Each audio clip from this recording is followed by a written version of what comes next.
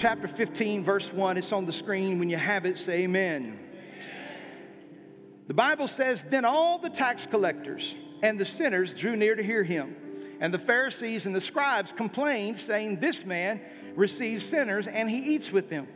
And so he spoke this parable to them, saying, what man of you, having 100 sheep, if he loses one of them, does not leave the 99 in the wilderness and go after the one which is lost until he finds it?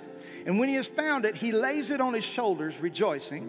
When he comes home, he calls together his friends and neighbors, and he says to them, rejoice with me, for I have found my sheep which was lost. For I say to you that likewise there will be more joy in heaven over one sinner who repents than over 99 just persons who need no repentance. Father, thank you for your word today. I pray that you would speak to our hearts, convict us, Lord, focus us, and help us to leave this place changed in Jesus' name. And everybody said amen. Hallelujah. You can be seated this morning in the house of God. Amen. Praise God. Well, we are glad that you are here this morning. Aren't you glad that you're here this morning? Amen. It beats a lot of places that we could be. And so that song ministered to me this morning, Testify, because he brought us out. I was thinking about where God had brought me from in my life, and I'm so grateful that Jesus didn't wait until I cleaned myself up to be able to come to him, but he came down to us in the form of that baby that was born in Bethlehem. Amen? And so I'm excited about that. Listen, this morning, I'm just excited. My heart is full of fire and passion. And I'm looking around this morning. I'm seeing people who have brought guests with them to church. I'm thinking about the 4 men who were baptized last week. Praise God. Who, come on, that you could have done better than that. The 4 men who gave their public testimony and proclamation of faith through water baptism. Think about my brother this morning who's got a whole bunch of people on the front row with him. Come on. Amen. That's what you're supposed to do when you get saved.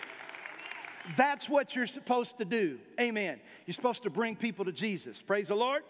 And so I'm encouraged today about what I see. I'm encouraged about what the Lord has put in my heart.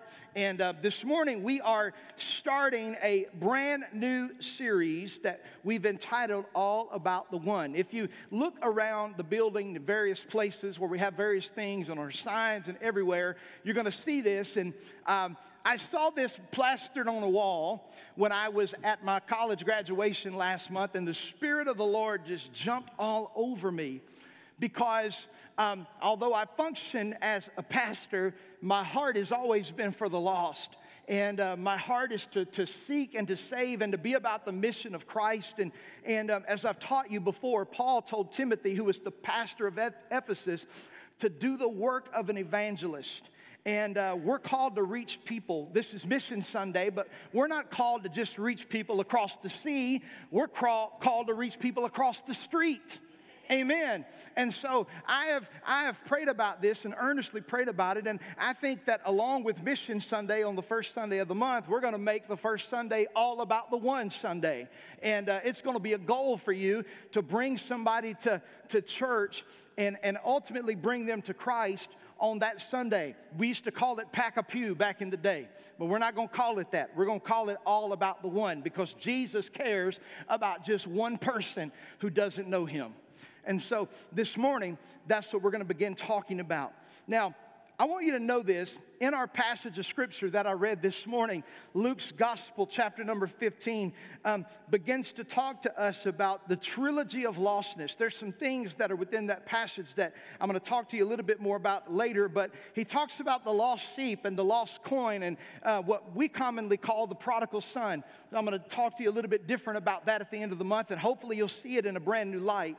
But this morning, I just want to start kind of at the beginning. I want to talk to you about the very first thing that Jesus talked about in the first 7 verses of Luke chapter 15, and that is the parable of the lost sheep. Somebody say the lost sheep. Now, this is important. This morning, I pray you have listening ears, listening eyes. I pray that if you've got to use the bathroom, the Lord will anoint your bladder to hold it this morning. I don't want you to miss anything that God has to say to us today. But I want to talk to you about the lost sheep. Most of you know this. I've said this before publicly after the last 5.5 years, and it still rings true. I'm not a real big television person. Like, I don't sit down and just watch TV a lot. I usually have my iPad or my computer with me, and I'm working on something, or I'm watching a short YouTube video or something, but I'm just never been a sitcom person, just to sit down and just watch TV all day. You know, those of you who are around us enough, you know I can't sit still for very long, and my attention span is you know, kind of sometimes. You know, people may think that's a weakness, but God uses that to allow me to be able to do a lot of things quickly. And so, you know, I'm thankful He uses our weaknesses and makes them our strengths. And so, amen. But in that, I really didn't. But when I was growing up, I didn't have much of a choice. Now, when I was growing up, we had a television set in our living room. We were so poor, the rainbow was in black and white. Serious. When I was growing up, we were not allowed to run the air conditioner at my house. We were not allowed to make long-distance phone calls. There was a lot of things. We grew up, we were broke. We didn't have any money. My parents filed bankruptcy immediately after moving here from Los Angeles in 1988, and it took some years to regain their stature and their composure, and God's blessed both of my parents since then. But, you know, that's just kind of where we come from. But we had this television that had rabbit ears on it. Anybody remember that? We didn't have DirecTV. We didn't have Dish. Listen, even back then, if you had satellite, there was this big monstrous thing that was in, come on, the corner of the yard. There was no dish hanging on the corner of the house, and you had to dial it in, and it turned very slowly.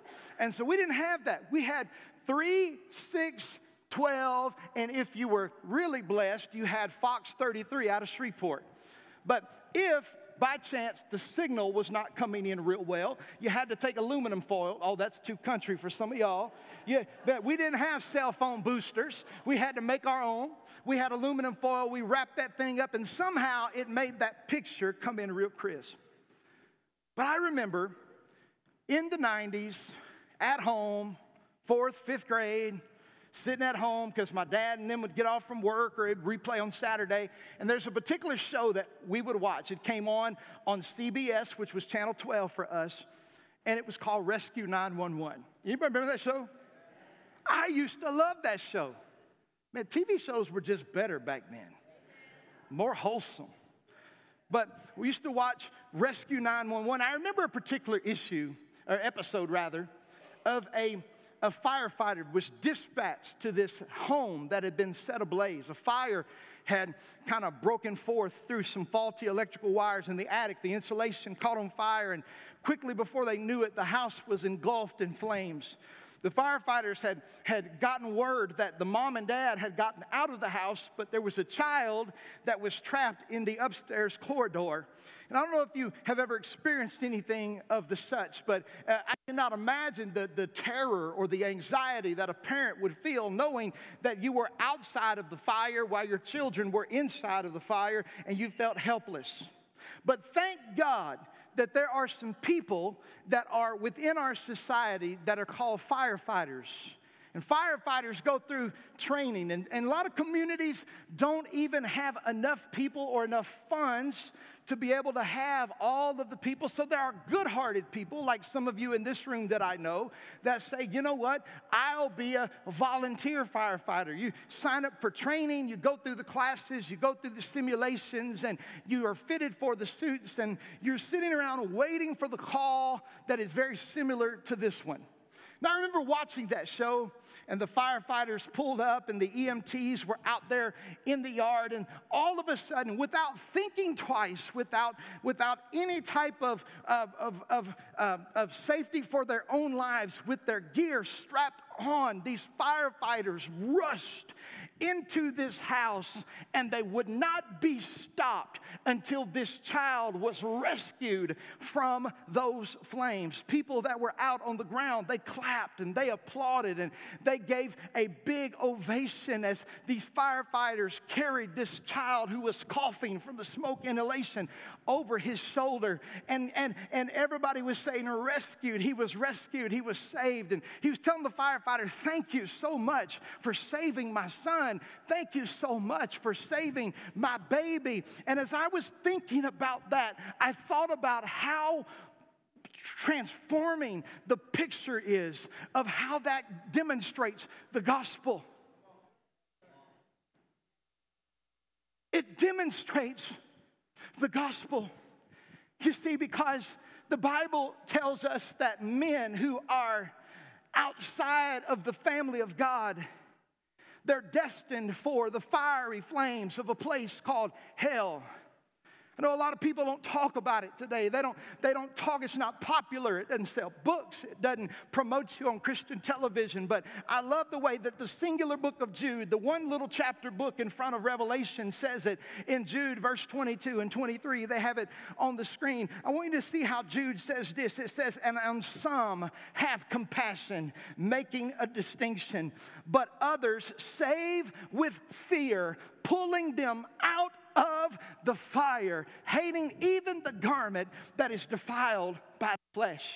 I want you to know something today. The work of evangelism in the life of a believer is nothing more than the spiritual rescue of those who are in pending danger of the fires of eternal judgment. Friends, you need to know something this morning. If you are saved, if you have breath in your body, if you have been called by God, name is in the book of life, you are enlisted in the business of rescue.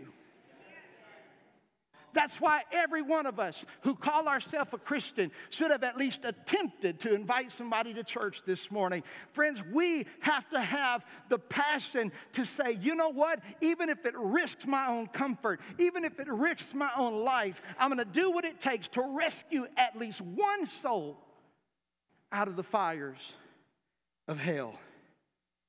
Friends, I don't know about you this morning, but I know where I came from. Not only do I know where I came from, but I know where I was headed. I know where I was headed. You know, when you think about lostness, one person,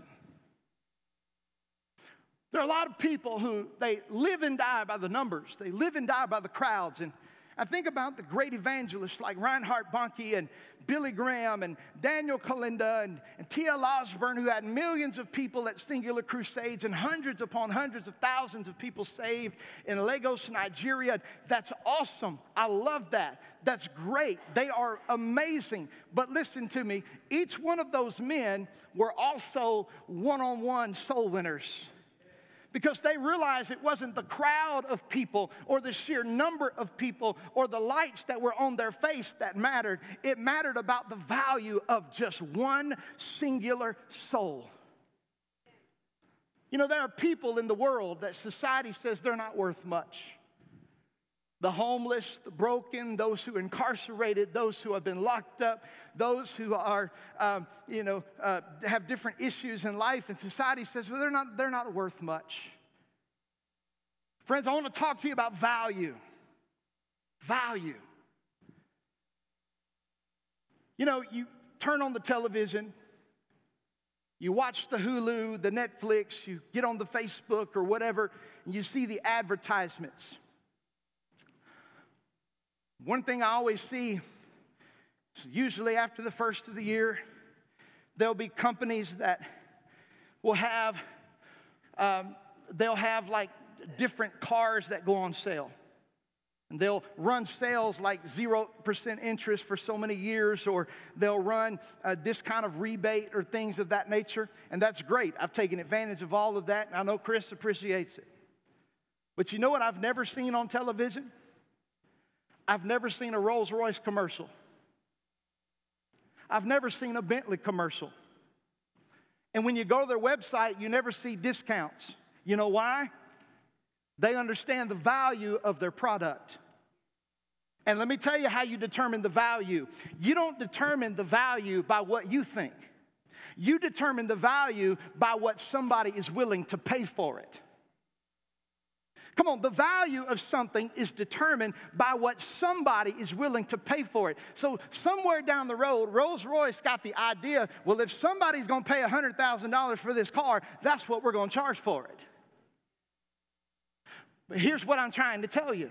You may not think somebody's worth anything. You may not think that they have a shot in life, but their value is not determined by what you think about them. The value is determined by what somebody was willing to pay for them. And I got news for you this morning. Jesus died on the cross for them just like he died on the cross for you. And you may not be musty in the flesh, but you was musty in the spirit. Come on, somebody. You may have grown up on the right side of the track. You might have had a silver spoon in your mouth. But all of us, the Bible said, have gone astray like sheep led to the slaughter.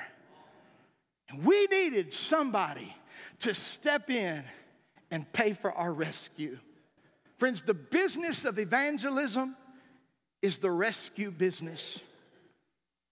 Have people all the time say, why don't you preach about this more? Why don't you preach about that? Well, first of all, I pray about what I'm supposed to preach.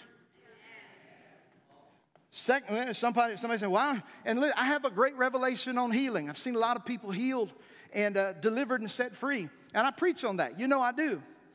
But people say, why don't you preach on that more? And here's what I say to that. Jesus said, it's better that you would enter into to heaven maimed than into hell whole.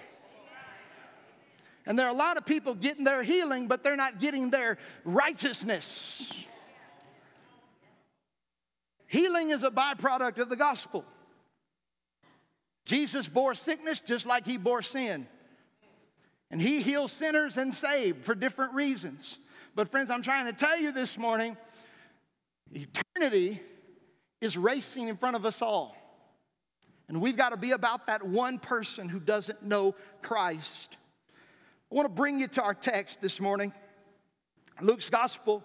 Chapter number 15, Luke identifies three things: a lost sheep, a lost coin, and a lost son. And we're going to look at that. But in this passage, Jesus, today we're talking about the lost sheep. Jesus refers to his people. That would be us. Somebody say he's talking about me.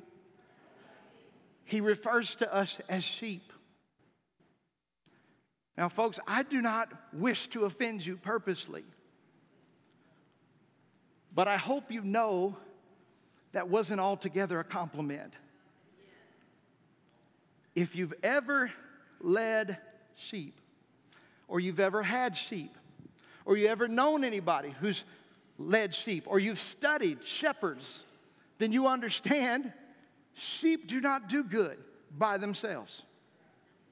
They get into trouble. They get distracted. They fall away. They do all types of things. They end up hurting themselves. And Jesus describes us as sheep. As sheep. There was a time where Jesus was looking over a city.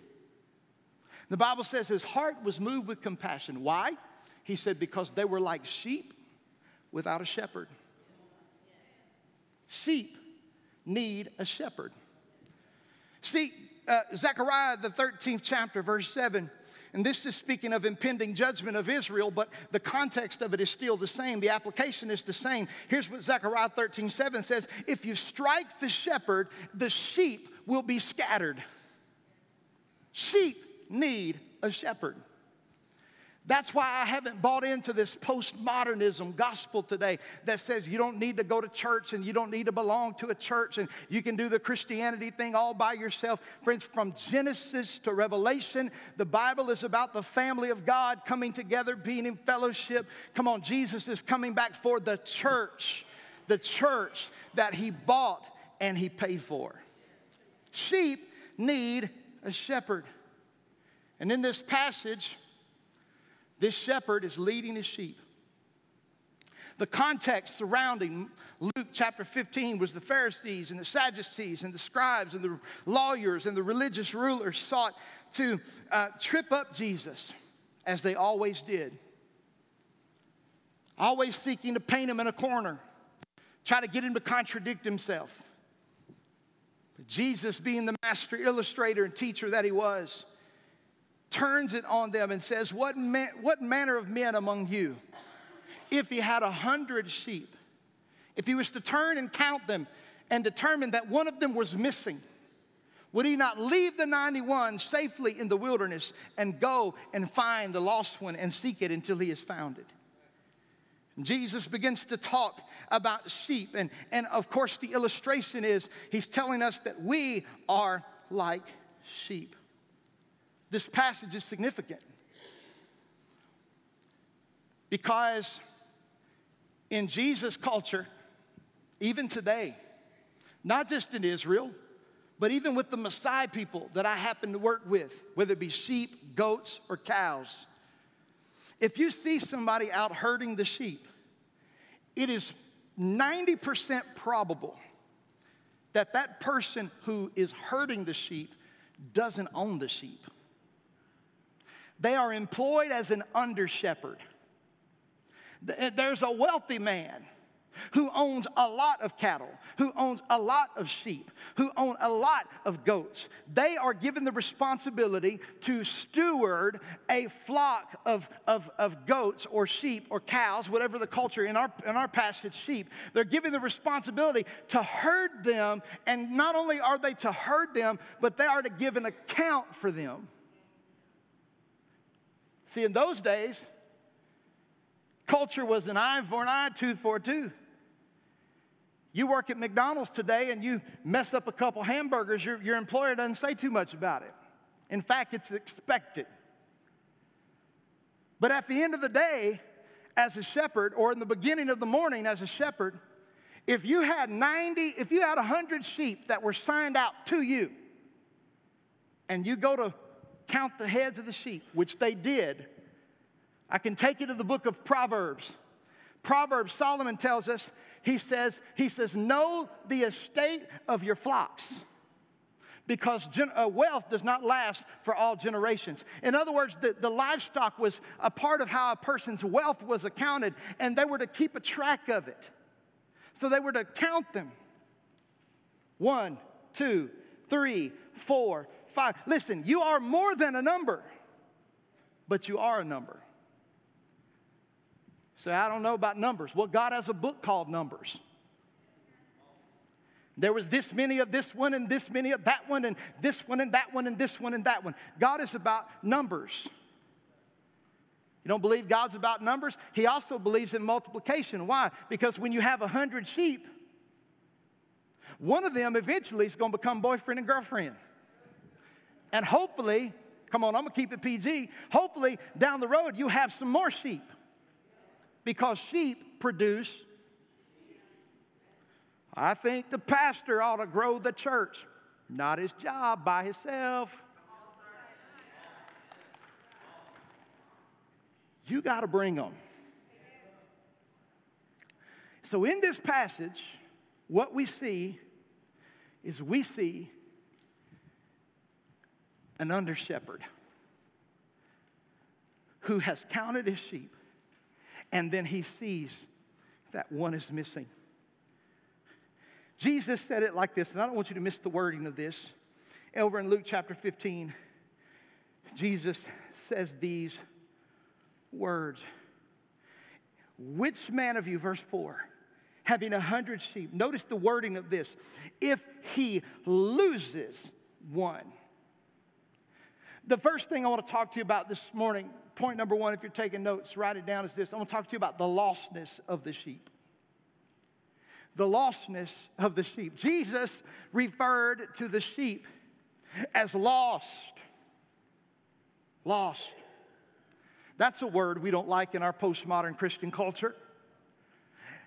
Today, if people are halfway in the church and they're just testing the water, we say they're on a journey. They are to hell. There's no such thing as being in or out and halfway. Jesus said you're either in the kingdom or you're out of the kingdom. There is a such thing as being lost. And each and every one of us were lost at one point in our life. Do you know not one of us in this room, I don't care if your great-great-great-great-grandpappy was Smith Wigglesworth and they started 1,000 churches. You weren't born saved. Jesus said, you must be born again. There was a point when every person in this room was lost. What does that mean? It meant that we had not yet accepted Christ as our Savior. His blood had not yet been atoned or applied or appropriated for our sins. And so we were wandering in the wilderness, lost, without a shepherd. We were lost. I know it's sad to think about. Some of you have family that are lost. Some of you have spouses that are lost. I'm going to shock every one of you. There are people in this church who are members that are probably lost. Well, Pastor, I joined the church in 1973. Well, that's great, but here's what Jesus said. Jesus said there would be wheat among the tares, and they looked the same, and you don't tell the difference till harvest time. That's why people say, well, there's hypocrites in the church. There's a difference between a hypocrite and a baby Christian, by the way. Baby Christians are just learning. You know, we grow in grace. We grow in sanctification. I'd rather talk to a baby Christian who slips up and cusses every once in a while than somebody who's been in the way a long time who don't ever win anybody to Christ. Hello. The lostness of the sheep. We got to see that. The sheep was lost for two reasons. The sheep was lost when he was disconnected from the shepherd, and the sheep was lost when he was disconnected from the rest of the flock. Here's what probably happened. Sheep are very curious. And as those sheep were grazing across the pasture, and they probably came to a well-watered plain, where that little sheep decided that it didn't want to follow the shepherd anymore, so it stopped to smell the roses. And while they stopped to smell the roses, everybody else just kept on moving. And all of a sudden, the sheep looks up and looks around and realizes it's getting dark outside. I don't have a keen sense of direction. I don't know where I'm going.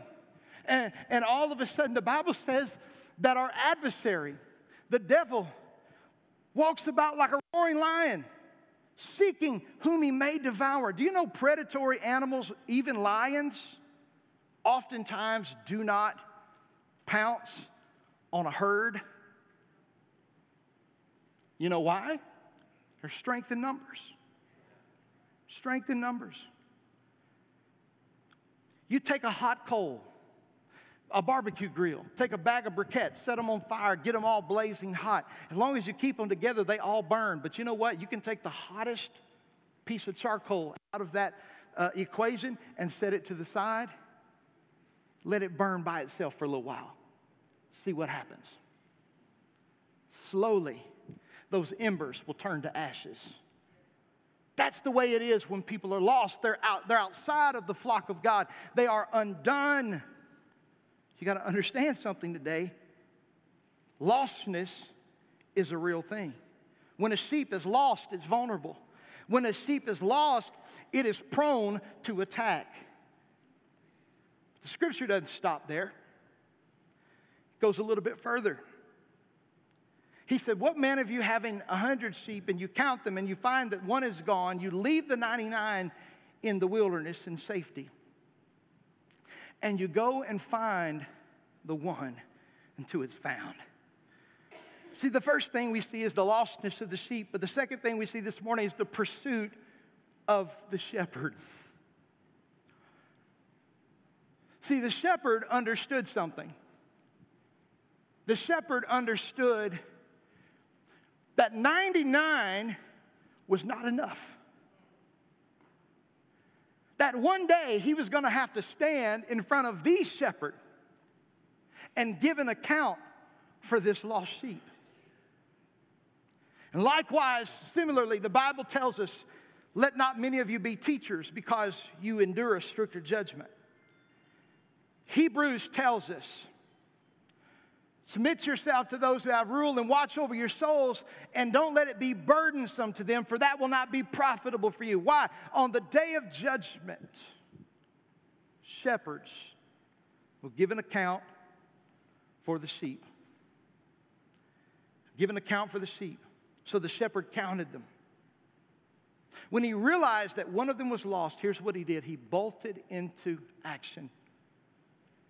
And he began to pursue until he could find that one sheep that was lost. Friends, let me tell you something.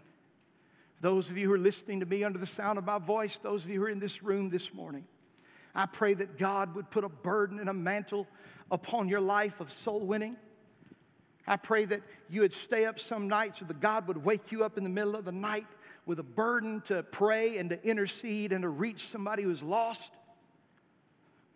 I pray that those of you who travel and you take airplanes, that you would pray that God would sit you beside who needs you to be sat beside. I pray that you would pray that God would order your steps no matter where you go, because listen, there are lost sheep all over the place. Can I tell you, Woodward is full of people who used to go to church. I got one better for you. It's full of people who used to go to this one. I got one better for you. Some of them live with you. There are lost sheep all over the place. And the shepherd pursued until he found that one. I'd imagine the reckless abandon of this person who is trying his best to find that one who is lost. It's amazing. Why? He was concerned for the safety of the sheep.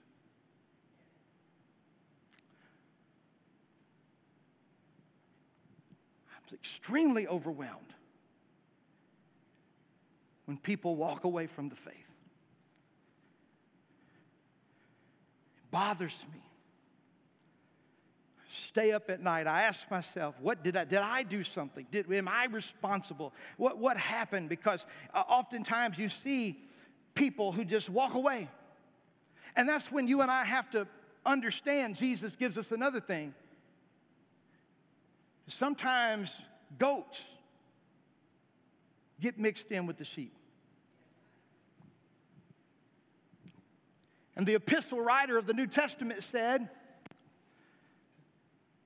that some of them went out from among you because they were never part of you. So there are goats. In every church, in every congregation, you experience three things: sheep, goats, and wolves. And wolves oftentimes wear sheep's clothing. So, I'm not talking about running after people who don't want to be here. I'm not talking about running after people who are causing trouble. I'm not talking about running after people. I'm talking about that one who really got distracted and has lost their way. Listen, not only does the shepherd pursue them, but the great shepherd pursues them. That song we sang this morning said, "There's not one time I have ever been left alone." Folks, this passage means something to me because I was that sheep one time. God called me to preach at age 13. I had a dream about it. People going to hell. That's how I was called. I didn't get called at a camp, or my grandma wanted me to be a preacher. Nothing's wrong with any of that, but my call was very specific. When I saw and heard people that were experiencing eternal torment without Jesus Christ, and I woke up with an audible voice. You say, "I don't believe you, I don't care." You say, "Did everybody hear it?" I don't know, but I heard it. Preach my gospel. You know why I'm passionate? People think I go too far. I'm too radical. Folks, listen to me. If you saw what I saw, you experienced what I experienced, you would understand hell is no joke. Hell is no joke. And eternity is too long to be wrong. Amazing Grace, that great song says, and when we've been there 10,000 years, it'll have just begun. Sad part is the same thing is true about hell. The worm never dies and the fire is never quenched. The smoke of their torment goes up forever and ever, and they have no rest. Jesus spoke of this place. He said it enlarges itself daily. The prophet Isaiah said, it is a place of eternal doomed and damned. And Jesus never meant for anybody to go there. He provided a way. This is why he's so passionate about pursuing those who are lost. He wants them to have a relationship with him. So this shepherd found the sheep, right? He finds it. And I can just imagine, he was just so excited and overwhelmed with joy. That's what the scripture said. If it was my sheep, I probably would have beat it with a stick and said, come here, dummy, you know. But I'm not God. Thank the Lord I'm not God. I would have said, come here, dummy, you ain't never getting away from me again. No, that's not what the Bible said. The Bible said that he rejoiced. He took that sheep, put it on his shoulders because that sheep was tired. It was weary. It was roaming around aimlessly. That shepherd had exhausted himself. Gone out into a place of vulnerability. He laid it on his shoulder, rejoicing. My sheep that was lost is now found. One, somebody say one. One sheep. One sheep. Now I want you to notice what the scripture says. The scripture says, and then when he comes home, verse 6, he calls together his friends and his neighbors.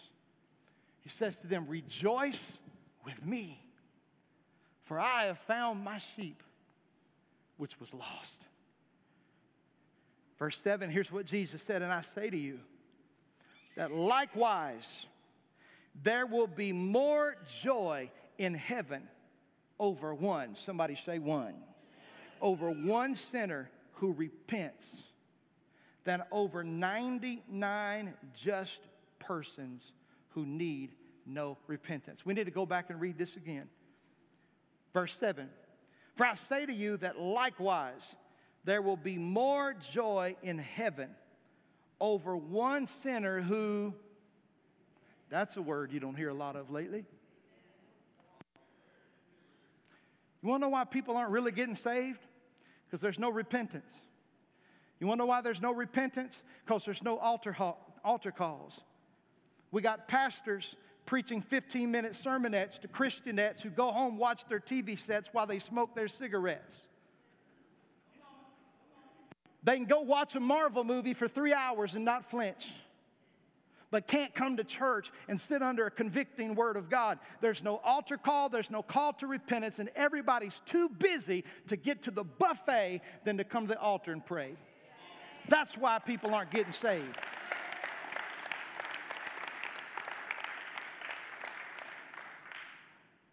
One sinner who repents than over 99 just persons who need no repentance. Darren, you can come. Let me tell you the context of this passage. Verse 1 and 2 of Luke 15 says that they criticized Jesus and said, he eats with sinners. And the Pharisees were the one claiming to be righteous. We keep the law. We're law keepers. They were righteous, all right, self-righteous. Their righteousness was not found in Christ. It was in their own selves. Jesus was trying to tell them that one sinner who comes to Christ is greater than 99 people who need no repentance. Here's the third thing I want to tell you as we get ready to close. Don't leave, don't leave, don't leave. I'm going to give you an opportunity before we leave after this altar call today to sow into an offering to reach people who've never heard the gospel. Number 3, we see the pursuit of the shepherd. Number 3, I want you to see the response of the saints.